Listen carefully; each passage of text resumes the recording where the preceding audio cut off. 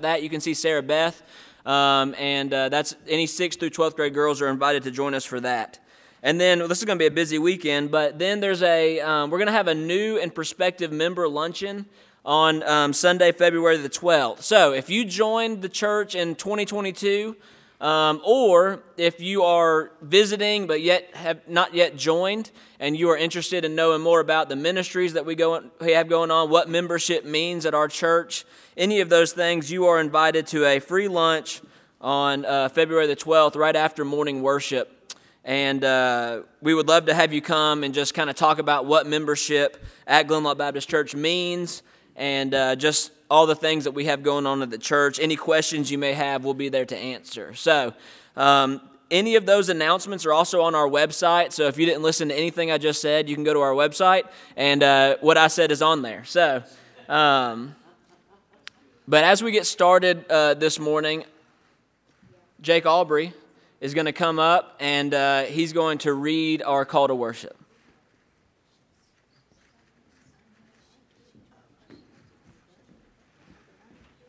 How are y'all this morning?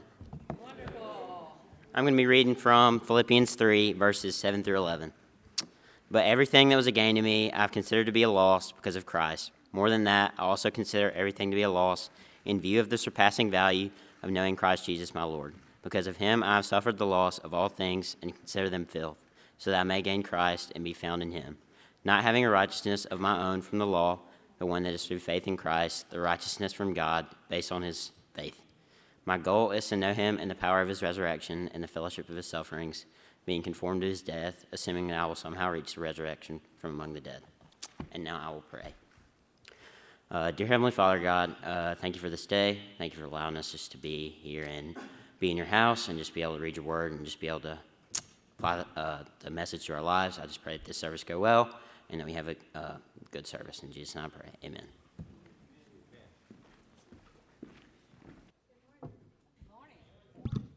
If you'll stand, we're going to begin worship with singing Fairest Lord Jesus.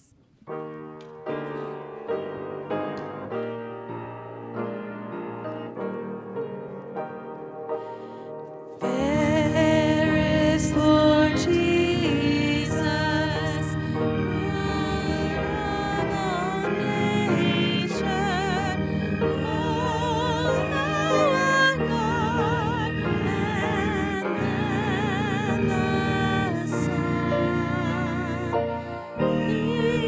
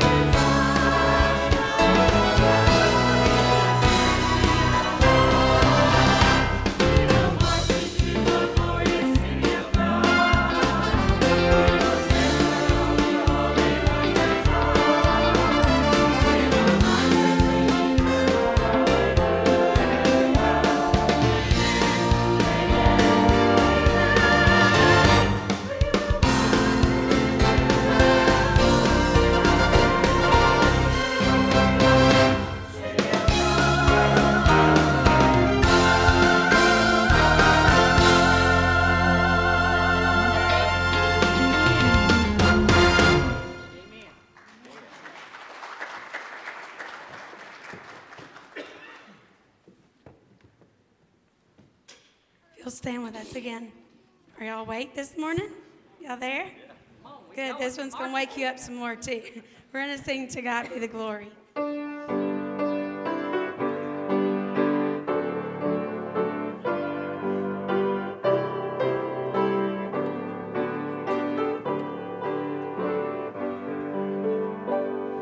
To God be the glory, great things He hath done. So loved He the world that He gave us His Son, who yielded His life and atonement for sin, and opened the life gate that all may go in. Praise the Lord. Praise the Lord, let the earth hear His voice. Praise the Lord, let the people rejoice. Oh, come to the Father through Jesus the Son, and give Him the glory, great things He hath done.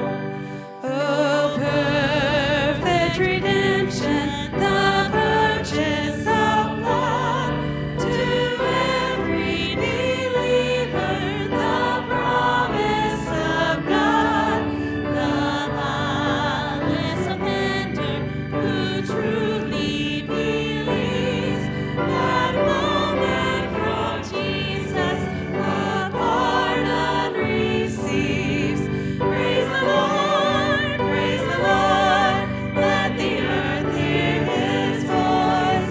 Praise the Lord, let the people rejoice. Oh, come to the Father through Jesus the Son, and give Him the glory, great things He hath done. Great things He hath taught us, great things He hath done, and great our rejoicing through Jesus the Son. But purer and higher and greater will be our wonder, our worship, when Jesus we see. Praise the Lord, let the earth hear His voice. Praise the Lord, let the people rejoice. Oh, come to the Father through Jesus the Son, and give Him the glory, great things He hath done. We pray with me this morning.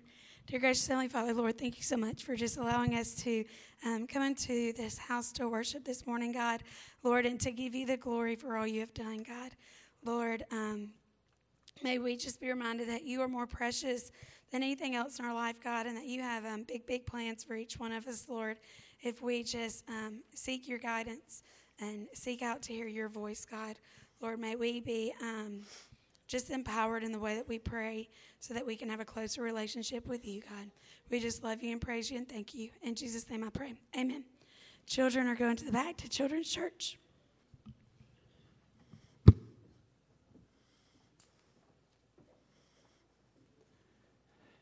Amen. Thank you, Catherine. If the rest of us would turn to John chapter 17 as the children leave, we are grateful for our volunteers and workers there. Bryson said that Barb Kane was here. Is Barb here? She is here. Okay. I'm sorry, Barb. I was just confirming what my ears had heard. My eyes are bad. We love you. We're grateful for the progress you're making. We will continue to pray for you, but I praise the Lord because it's truly a miracle that you are here. Amen. Thank you so much. Amen. Amen. We're grateful. Hey, also, as you turn to John chapter 17, again, we'll continue to pray for Barb. Let's also remember the family of Mr. Jimmy Adams longtime Central Hatchie resident. A lot of you from Heard County know him. That's Giles' grandfather. So, Giles, we want you to know we love you and your family, and we'll continue to pray. If you did not know that, the funeral today is at 4 o'clock this afternoon at Studs Funeral Home. So those two prayer requests.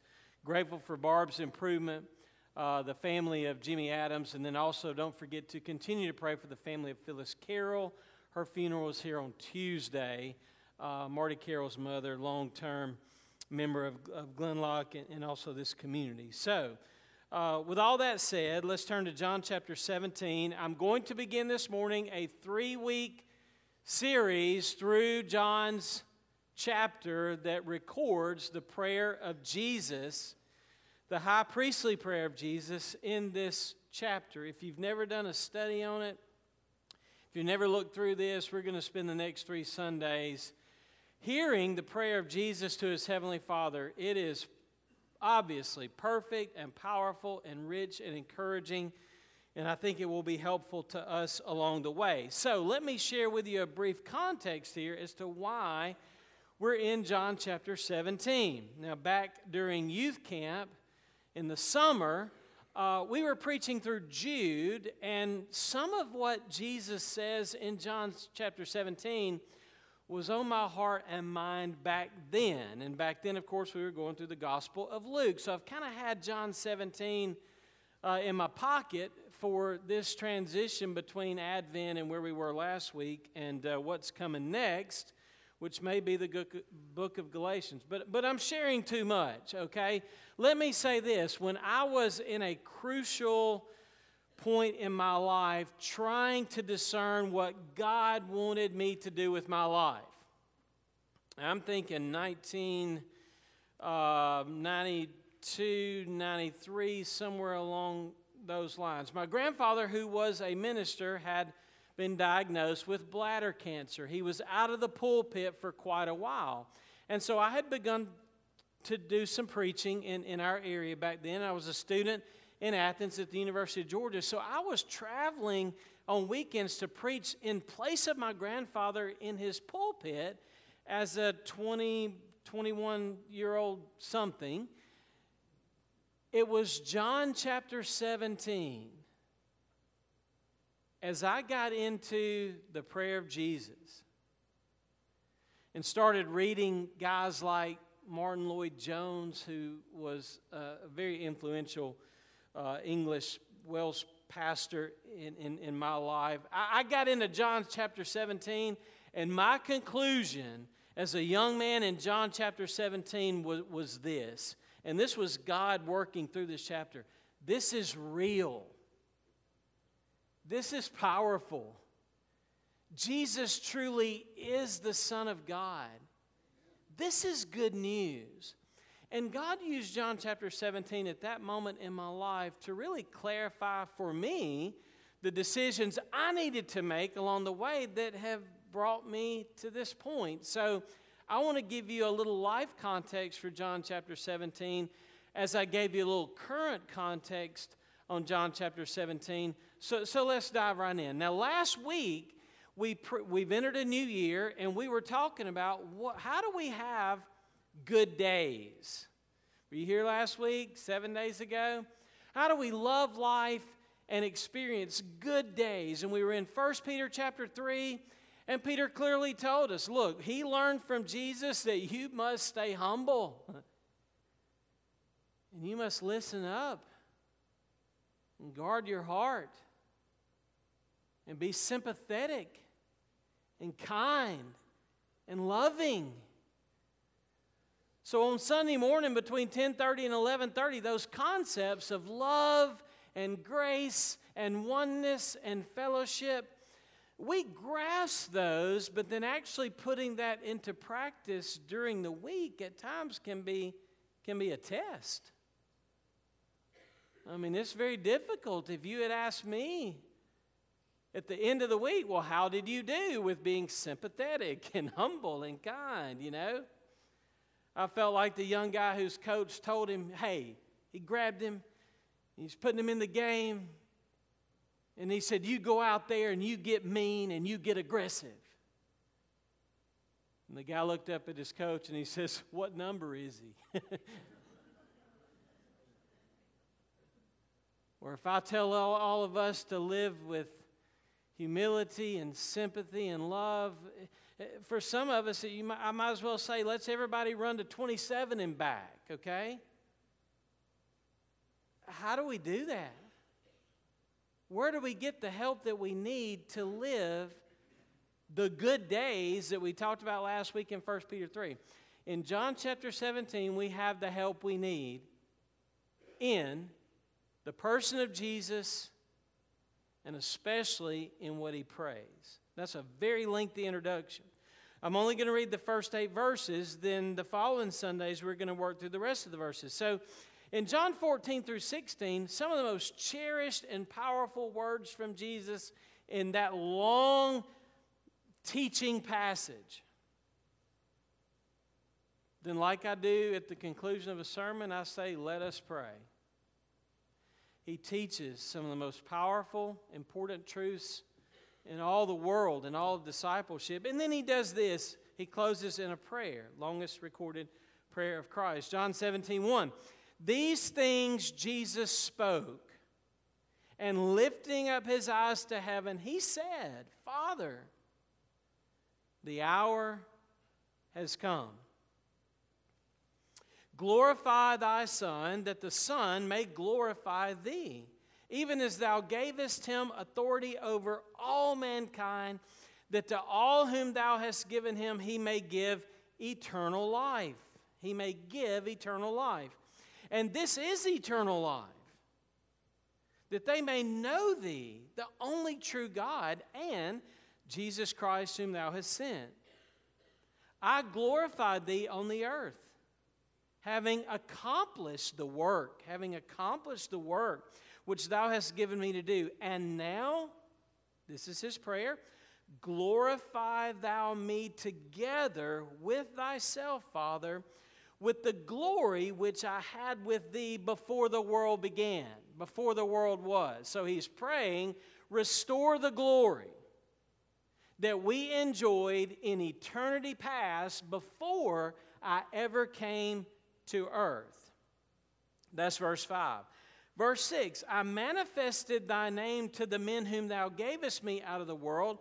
Thine they were, and thou gavest them to me, and they have kept thy word. Now, they have come to know that everything thou hast given me is from thee. For the words which thou gavest me, I have given to them, and they received them, and they truly understood that I came forth from thee, and they believed that thou didst send me. That concludes verse 8. And one of the things that you're sitting there thinking is, man, there's a lot of thee and thous in that prayer. And there is. I guess it's my job, since I'm behind this pulpit, to help us understand what all the these and the thous are really trying to say to us this morning. Father, for that we need prayer. We thank you for just the reading of the Word, just the sacredness of this passage, because we are overhearing a prayer from the Son to the Father. And Jesus is intentionally inviting us to listen in to this sacred, intimate communion. So we are on sacred ground. I pray that I and we would handle this appropriately, reverently, in humility, receiving it for what it is, not only the Word of God, but the prayer of God. So help us to sort through and find in this the grace and the help we need to be obedient to you and to glorify you with our lives. For that we pray in Jesus' name. Amen.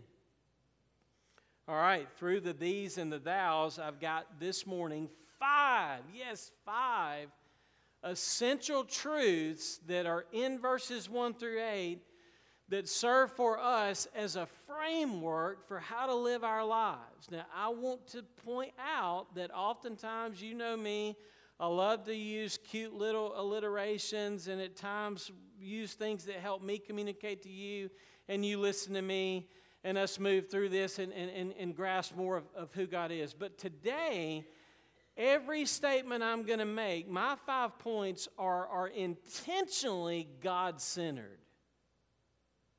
In other words, every statement is going to start with God and who He is, because I really believe that that's what this passage of Scripture is trying to move us to realize, is that we are here this morning, and we are here on this earth, and we are here for the hours and days that we have, primarily and ultimately for God's glory. God has to continually move stubborn, bullheaded people like me and you from thinking that the world revolves around us to realizing that the world actually revolves around God. So my first statement this morning, and let me move into that, and you're thinking since there are 5, you better get going. Number 1, God's glory is the reason every moment and everything exists. That is the ultimate message of the Bible, and it is the ultimate reason that there is anything rather than nothing. Why is there something rather than nothing? It's because God has breathed it all into existence to share and to promote and to exalt His name and His glory. And the gist of this is in verse 1. Now, I talked about having days, but we know that days are really made up. Man, there are 24 hours in a day. And my day, depending on when you talk to me, can be an absolute roller coaster of emotions and thoughts and feelings and choices. Then you get down to the moments within the hours. This is the most crucial hour that has ever existed, and Jesus prays for His hour, which in John's Gospel, it is building up to this. Jesus has already spoken about this hour 7 times, and here at number 8, as the cross is near and the resurrection is near, and suffering and difficulty and temptation is near for the disciples and for Christ, He says in His prayer, look, lifting up to His help, He becomes our helper, and He says, the hour has come. Glorify Thy Son, so that the Son may glorify Thee. So Jesus' primary concern, His passion was always through every hour and every moment, especially this climactic hour, was to exalt and praise and magnify and glorify the Heavenly Father. And if we will study our Bibles and if we will watch Jesus, we too will realize that in Him we live and move and have our being, and the whole world is full of His glory. So you and I are created and made and saved so that we will magnify, lift high, and exalt and glorify God as Jesus is praying for Himself in this particular prayer. From the very beginning, this hour will reveal clearly God's glory. His love, His holiness, His providence, His goodness, His faithfulness. My primary problem, and your primary problem, is that God does not get from us the glory and worship that is due Him. Martin Lloyd-Jones, who I referred to earlier in the message, said this about godliness. He said, ungodliness is a refusal in any shape or form to live entirely to God's glory and to praise His holy name. Ungodliness is a refusal in any shape or form to live entirely to God's glory and to the praise of His holy name. Our fallenness renders us desiring our own glory and finding glory in things apart from God. So Jesus comes down to restore to us the desire and capacity to worship and honor and glorify God with our lives. You and I are not glorious. In fact, the Bible tells us we're like the flower that fades. Our glory is very temporal. It's very short. It's tainted. It's broken. And so because of that, we need a complete shift from the fallen, short, false glories that all of us are seeking, having been kicked out of Eden. God comes down in Christ, and Jesus reveals to us not only the Father's glory, but how to live to the Father's glory. And we have all sinned and fallen short of God's glory.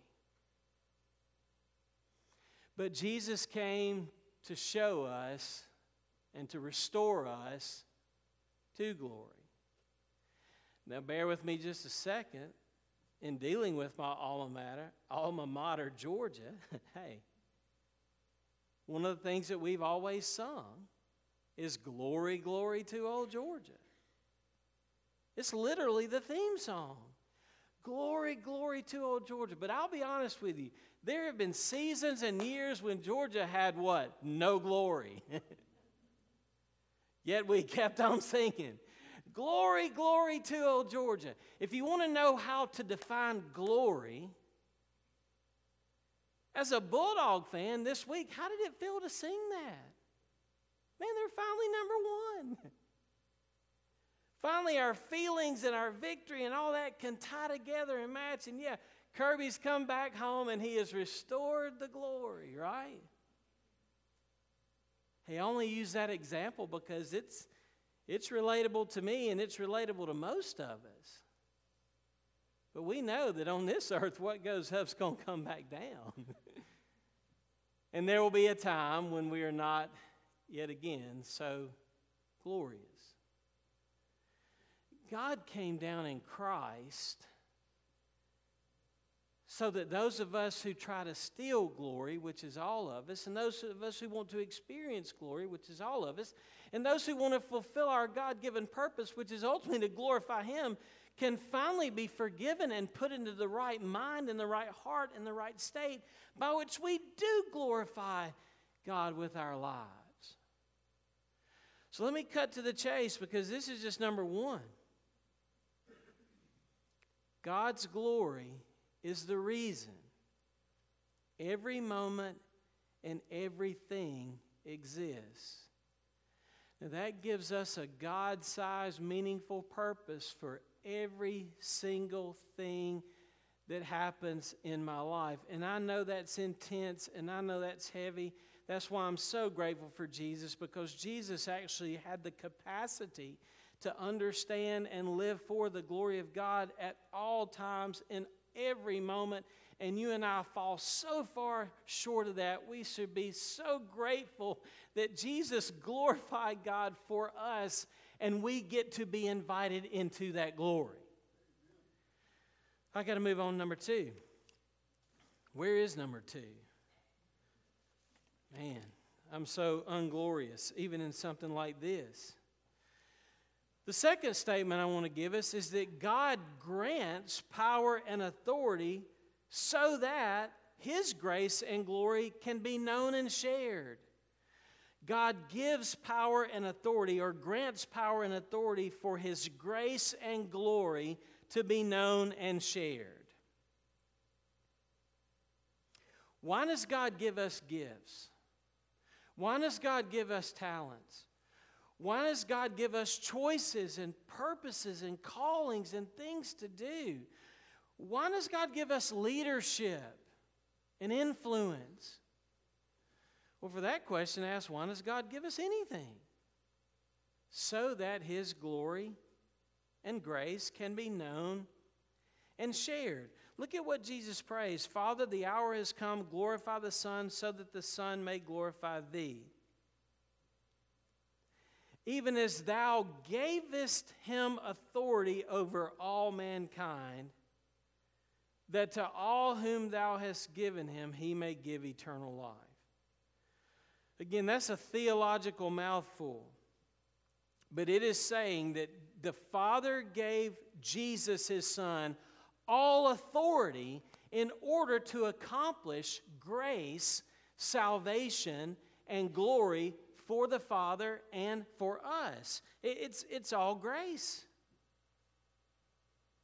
How did Jesus use his power and authority over all mankind? What did he do with it? And he left glory above, but he still had all authority granted to him by the Father. What did he do with his life? Oh, he brought down grace and glory. He shows us the proper use of authority and power and leadership and gifts. And anything that God gives us is to continue to spread the grace and the glory that comes from God. And by nature, we're not like that. It's been said that everybody wants to change the world, but nobody wants to wash the dishes. And Jesus comes down and he takes a towel. And he serves. And he gives. And he heals. And he loves. And he washes feet.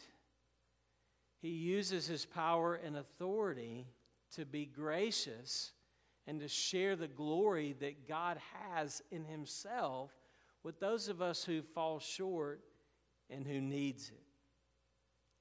Notice this wonderful exchange that looks, again, this is difficult for us to wrap our minds around. God gave him authority over all mankind, that to all whom thou hast given me, he may give eternal life. That implies that God the Father gives us to God the Son as a gracious gift of intimacy and love and fellowship. And we can't wrap our minds around that. But one thing I think it does mean is that we really belong. And all of us are looking to belong and to be a part of something a lot bigger than ourselves. Here it is. That God came down with all authority and all power, but he used that to serve and to give and to love and to put people together in a powerful, loving, unified way. That's the church. And we can't climb up to this. This had to come down to us from the outside in God. The Lord God is a sun and a shield. He will give grace and glory. He is a generous, loving, sacrificial God. This humbles us and should make us grateful and willing to serve and willing to give. I don't know why, but in one of I've got stuff written all throughout my Bible from all different sources and quotes. I mean, it's just a complete mess. If you were to look at this, you would say, this guy's insane. But one of my favorite quotes, I guess when I was younger, I was listening to the inauguration of George Bush in 1989. And I thought of this quote as I worked through this point. He says, and he was talking about the presidency. He was talking about leadership. He was talking about being one of the most powerful people on the planet. And this is what he says. He says, we are given power and giftedness not to advance our own purposes, nor to make a great show in the world, nor a name.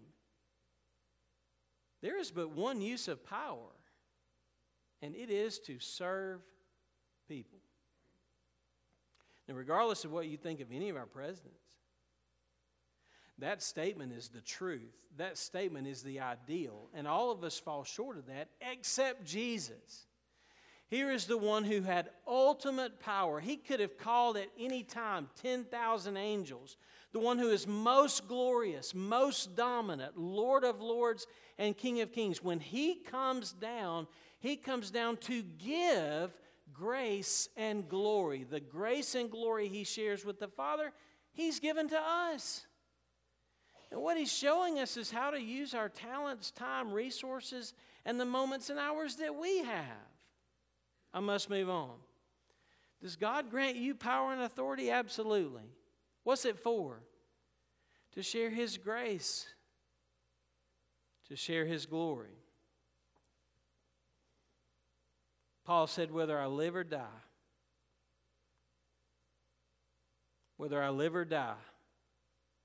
may Christ be exalted in my body by life or death.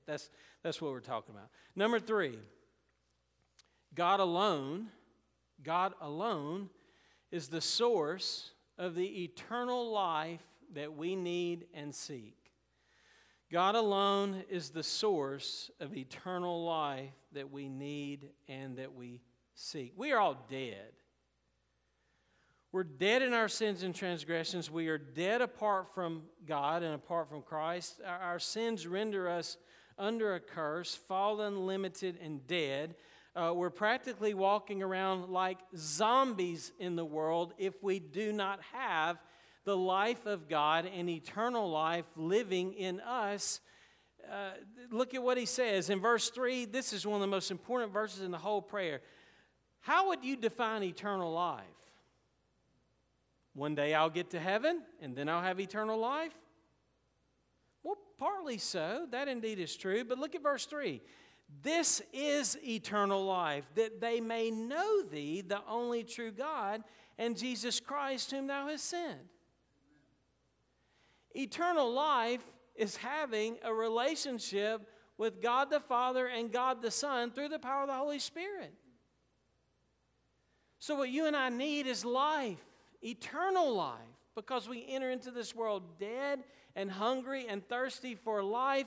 God has created us with eternity in our hearts, and nothing will satisfy us. No matter what we experience, no matter what we achieve, no matter how many times we do a certain thing, the one thing you and I hunger for and are made for more than anything else, the only thing that can satisfy a dead soul is eternal life, the life of God coming into us. And that's what Jesus is praying for here, that they would know you, God, and your Son whom you've sent. That's eternal life.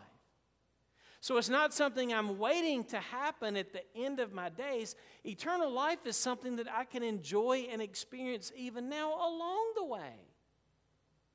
And that is a game changer. That is a life changer to have in you and in your soul, out of your innermost being, Jesus says, flowing rivers of life, of living water.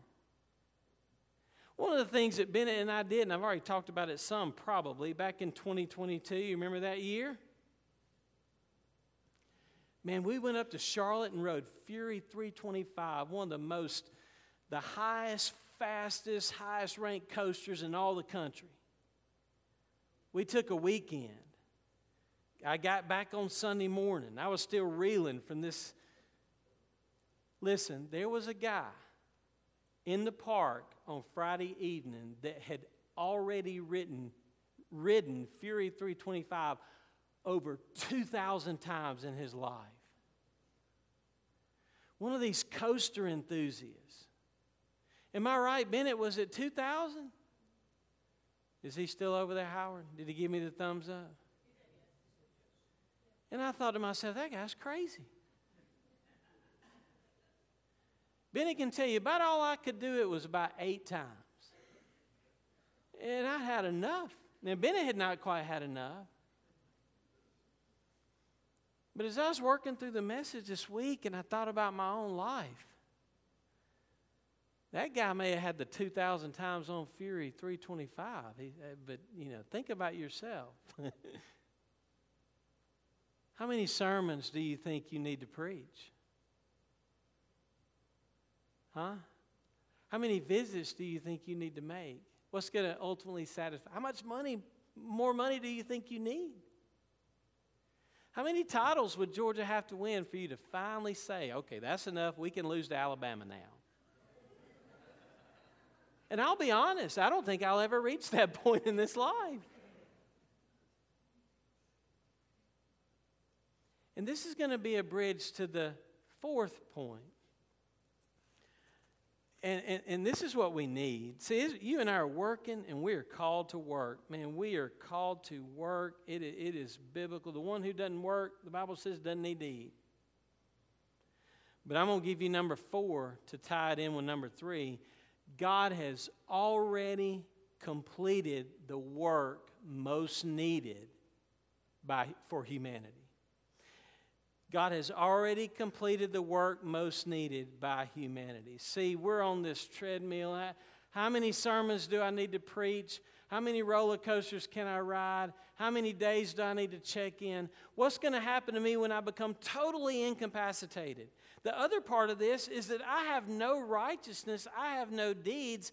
I have nothing that I do or anything that I ever accomplished that's ever really completed or ever really perfect. Here's such a great good news in this particular prayer that Jesus said as he spoke to the Father, I have already accomplished the work which thou gavest me to do. The 3 best words in life from the cross are, it is finished. It's done. God has already done the work that we need. Jesus said, I've already accomplished it. Well, how could he talk about it in the past tense? And he hasn't died on the cross yet. He hasn't risen from the dead yet. Hey, it's a done deal because God speaks the end from the beginning. And he speaks it in the past tense because for all practical and theological purposes, it is finished. It's done. That's good news to those of us who are here and we're gone. And as I said, our work can be so unfulfilling. It can be so frustrating. And we work and we work and we work. What do we present to God? We have nothing but dirty laundry. But Jesus' work is sufficient and perfect and satisfying. His works were finished from before the foundation of the world.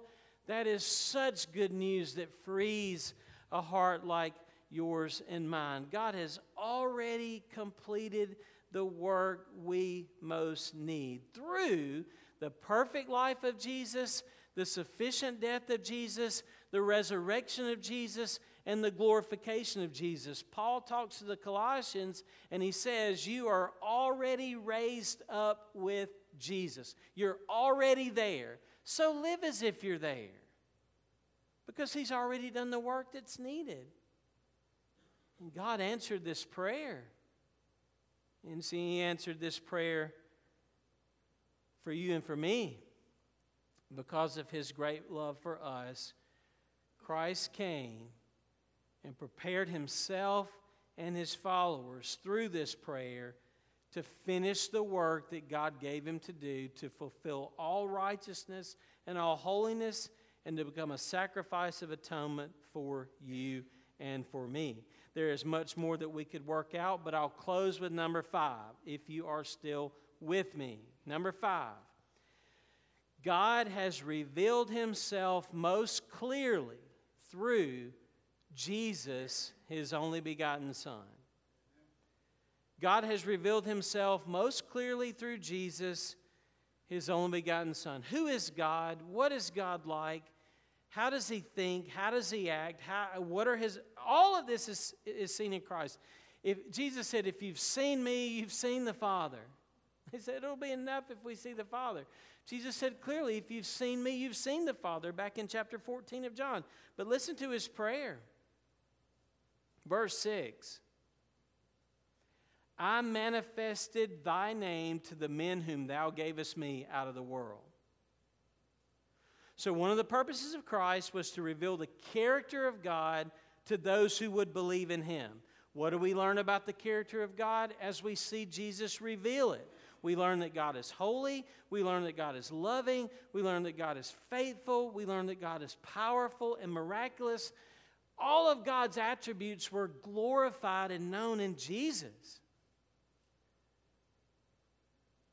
Thine they were. Thou gavest him to me. They've kept thy word. And I'm thinking, wait a second. They've kept the word.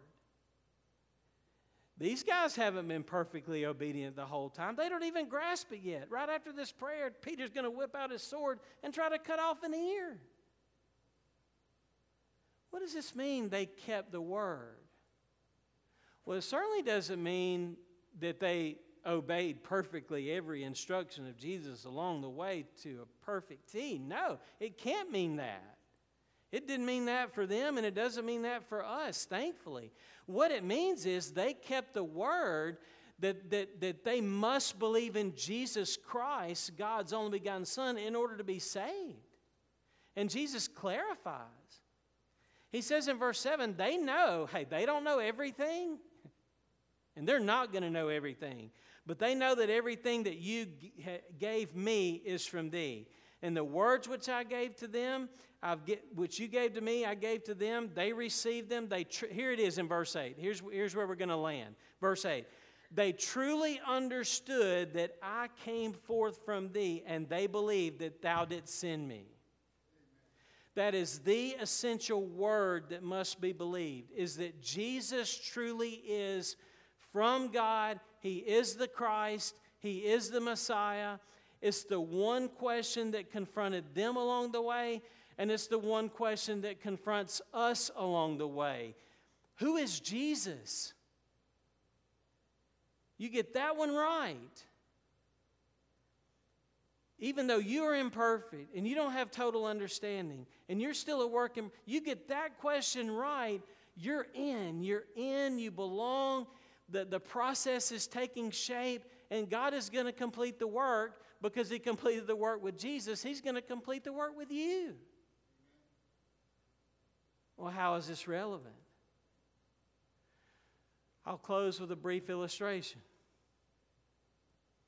Over Christmas break, I'm going through Publix in Carrollton. I got whatever $30 worth of stuff I always get because I don't like to buy in bulk. Ask my family. You only got 2 things? Yeah, 2 things. I got the 2 things, coffee and Coffee Mate. Those are the 2 things we needed. It's busy and it's packed. And, you go through the lanes that they've got like cattle, and you look to your right and you look to your left, there's Coca-Colas and there's candy and there's all these magazines. And I start to take notice of the magazines and, tell myself, you're not buying any of this stuff. But as I look at the magazines, I just notice the variety. There's Martha Stewart on cover of Southern Living. There's Donald Trump on the front of the Globe, whatever that is. Then down here on the bottom right is Def Leppard, the rock group from the 80s. And there's the Gaines lady who redoes the houses, whatever her name is. She's on one of those. But then right there at eye level to my left on the cover is Jesus. A picture of Jesus. They sell those at Christmas time. You got all these religious people coming through. One of those Time magazine special editions like they have come out periodically, and we don't really know what Jesus liked. I'm not sure he looked like the cover of this magazine, but the question underneath the picture was right on. And all it said was, "Who do you say I am?" And I thought, wow. That's the question of all questions, isn't it? And as we think about how to live our lives, and as we think about Jesus' praise and how Jesus prepares His disciples, boy, they were confronted with a choice. And we're confronted daily with a choice. I heard a pastor say one time that you ought to think of life like this, 10, 10, 10. Let's go back to football. You need 10 yards for a first down.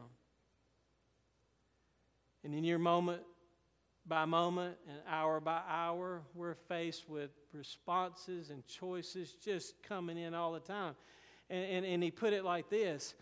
This choice you're about to make, this thing you're about to do, what you're about to say, I want you to think, in 10 minutes, what's going to be the effect of that choice, that word, in that moment? What about 10 months? What's going to be the effect or the consequences of those choices in 10 months? And then what about 10 years? And your thoughts, your choices, what's going to be the effect? What's going to be the result in 10 years? And this pastor was saying, think 10, 10, 10. I got 10 minutes, I got 10 months, and I got 10 years. But then I was talking about this with somebody, and they said, well, what about 10,000 years? I'm like, whoa. That's really advanced planning and thinking. But this question still relates. In 10,000 years, who do you say that I am? And Peter answered real quickly, same guy that pulls out a sword. He said, Lord, we believe that you are the Christ, the Son of the living God. And Jesus followed that up by saying, Peter, you're right. Flesh and blood did not reveal this to you, but my Father who's in heaven. Now you do this. You deny yourself daily and take up your cross and follow me. Deny yourself daily and take up your cross and follow me. Deny yourself daily and take up your cross and follow me. God has revealed himself most clearly through Jesus, his only Son. You get that one right.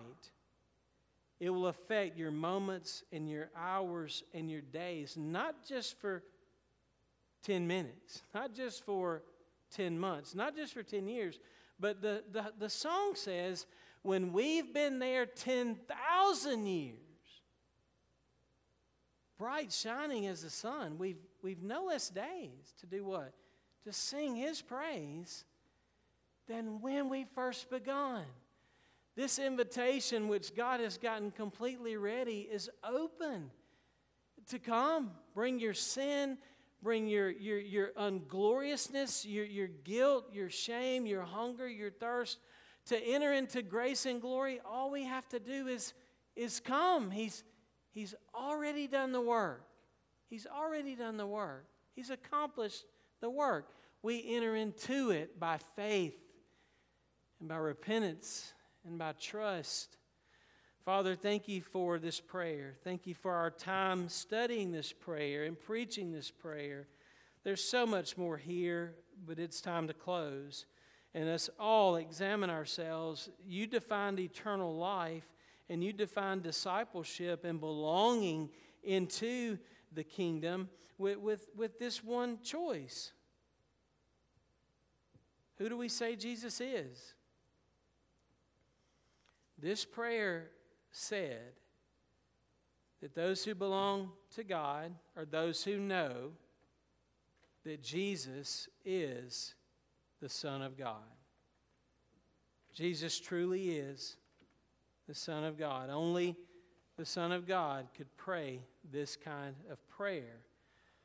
May we, as the children of God, love this, believe this, and apply this to our lives every day, and thus find a way to fulfill our calling to serve and glorify you in all moments, with all things. In Christ's name we pray. Amen. Let's stand and sing, Glorify Thy Name.